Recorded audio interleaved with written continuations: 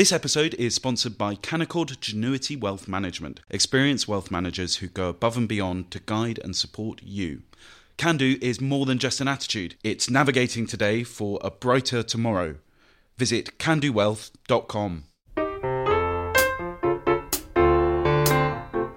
Hello and welcome to Coffee House Shots, the Spectator's daily politics podcast. I'm Cindy Yu and I'm joined by Charles Grant, the Director of the Centre for European Reform, and Fraser Nelson. Now, Charles, Rishi Sunak has been in Paris today. What's the readout from the meeting? Was it positive?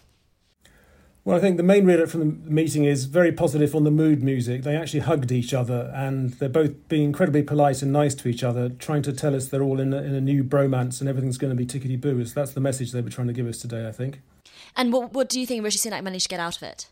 Well, of course, the main British demand from this summit was something on the small boats, which Rishi Sunak is, of course, very and rightly obsessed with.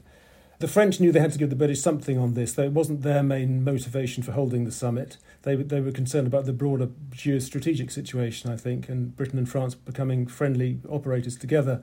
On the small boats, the British have said they're going to spend nearly £500 million over 3 years, which is much more money than they've been giving so far to the French, in order for the French to open a detention centre for detaining would-be illegal migrants, to have more French officers on the beat on the beaches trying to stop the migrants getting to boats, and also spending a lot on modern technology, including drones, to kind of survey how the migrant gangs, how the criminal gangs that run the migrants operate. So a lot of money to be spent on the French to help them sort out the problem. And I think it's the right thing to do because we all know the small boats problem can't be solved, certainly not overnight. There's no silver bullet can end this awful business.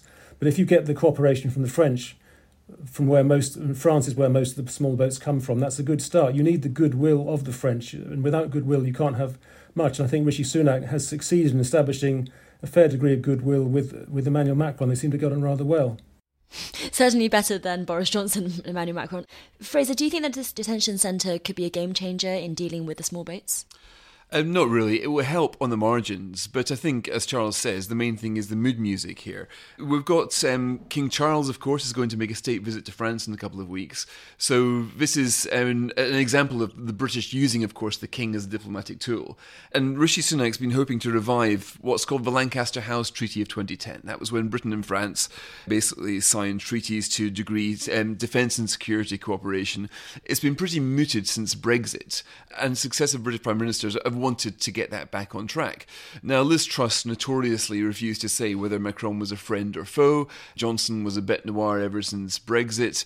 So I think Sunak here is wanting to go and emphasise what have always been natural alliances between Britain and France. We're two of the biggest defence spenders in the whole of NATO, for example.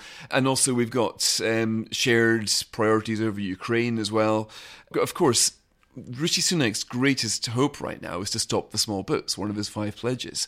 Now, he's got 2 ways of doing this. One is to get his Rwanda scheme up and running, which he thinks will deter them, but that will take quite some time. The other is to persuade the French to intercept 3/4, as opposed to 1/2, of the boats setting off right now. Now, the belief in the Home Office is that once you manage to up the patrols, if you are stopping 3 out of 4 illegal small boat crossings, then you break the people smugglers' business model, because if they can't promise better than a 1 in 4 success rate, nobody's going to pay them the £3,000 or whatever it is to cross the channel. So this is what the British are hoping for, to give this up to £180 million a year, to add to the patrols, something like 800 patrols a day right now. So the French are putting quite a lot of welly into it, not enough. What Sunak wants to find out is it possible, if you put in more money to get more controls and a detention centre, might this be enough to increase the number of small boats that are intercepted and stopped every day? And Charles, something that's not often talked about when we discuss this issue here in the UK seems to be France's own difficulties with refugees and migrants coming over its borders. Because as I understand it, I mean, one of the things that they're saying is that actually southern European states don't take their fair share of people either. Can you talk a little bit about that particular problem for them? Yeah, well, there's a big dispute between France and Italy over this, because Italy has a huge number of migrants coming in from North Africa, and it registers them, and they pass through Italy on their way to France, and then Italy won't take them back, which it should do. It breaches EU rules in not taking them back. Its excuse is other EU countries don't take their fair share of them once they have been registered, which is because the EU just can't agree on how to handle these refugees. I might just mention one issue which we haven't touched on, Cindy, which is Germany. And one of the reasons why I think Macron is so keen to close relationship with Rishi Sunak is the fact that he has a very bad relationship with Olaf Scholz. They disagree on defence industry issues because Germany keeps on buying American weapons. They disagree on energy. France is pro-nuclear, Germany is anti-nuclear. They disagree on almost everything except, in fact, for the war in Ukraine, where they get on quite well on that issue. And I think it's quite important for Sunak to diversify his alliances. And although the British aren't much use in the EU anymore as a friend there, they are in the G7, the G20, the UN Security Council, and so on. So I think, in fact, it's quite useful for Macron having a friend who's not Germany, who he can team up with, particularly on issues to do with the Ukraine war. That's really interesting, Fraser. Do you think that Brexit has kind of, the wounds from that time have kind of healed when it comes to Anglo-French relations? I would say that they're healing. I mean, we've been in the sin bin for quite some time. Some Brexiteers, myself included, had thought that the sheer logic, the sheer mutual interests and shared interests of France and Britain would mean that even after Brexit, we could position ourselves as being the EU's best single external ally, and that would lead to more cooperation than it had done.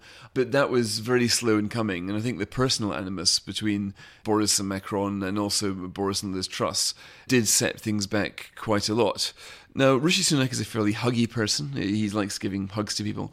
And I think that the hug will be, perhaps the prelude to other things. And also, if you're French, the King Charles's visit, which we tend not to pay much attention to, will be quite significant. His first foreign visit as king.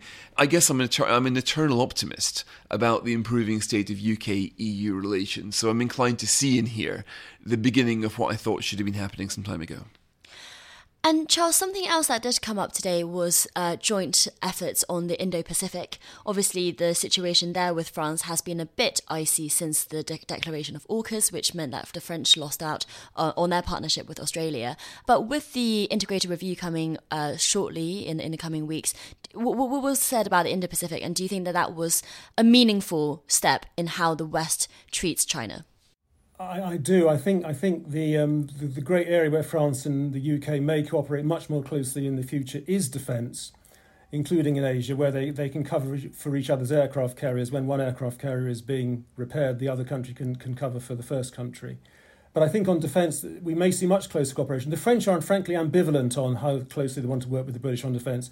Part of the French defence establishment wants to do everything through the European Union, and in terms of defence industries, there's a lot of stuff happening in the EU at the moment which deliberately excludes British and American companies from getting the benefits of EU funding for R&D, for example. So there is a sort of Europe, EU-only attitude to defence. But other people in Paris do understand that in the long run, if Europe's going to have any clout in the world when it comes to the defence and security, you have to include the British because they've got the capabilities. And I think Macron leans sometimes one way, sometimes the other. He's leaning a bit towards the British at the moment. And he did, I think, mention today his great brainchild, the European Political Community, which met for the first time in Prague last October, and the British will host the fourth meeting next year.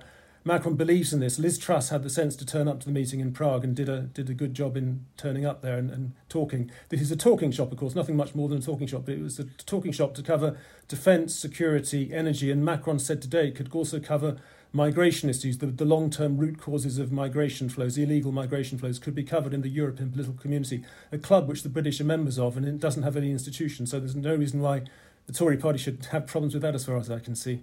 Mm-hmm. And finally, Fraser, we're hearing that on Monday we'll be hearing a little bit more about Britain's role in AUKUS. What do you think? What have you heard? Well, that Rishi Sunak is going to fly off to San Diego, where he's going to meet his Australian and US counterparts. And Biden's doing a fundraiser over there. And they're going to announce a pretty significant deal. We already know that AUKUS has taken place, but we didn't know who submarines are going to be. And it turns out they're going to be British submarines. And this will, although it's quite a long-term thing, it will integrate pretty quickly the British, US and Australian militaries, or the Navy certainly. And it will create a framework that will be very difficult to break. Once you've agreed to a project of this size and magnitude, it will have I'm not quite sure if you want to call it another NATO, but it does certainly align Britain, America, and perhaps even Japan. Japan's, remember, spending a lot of money in defence.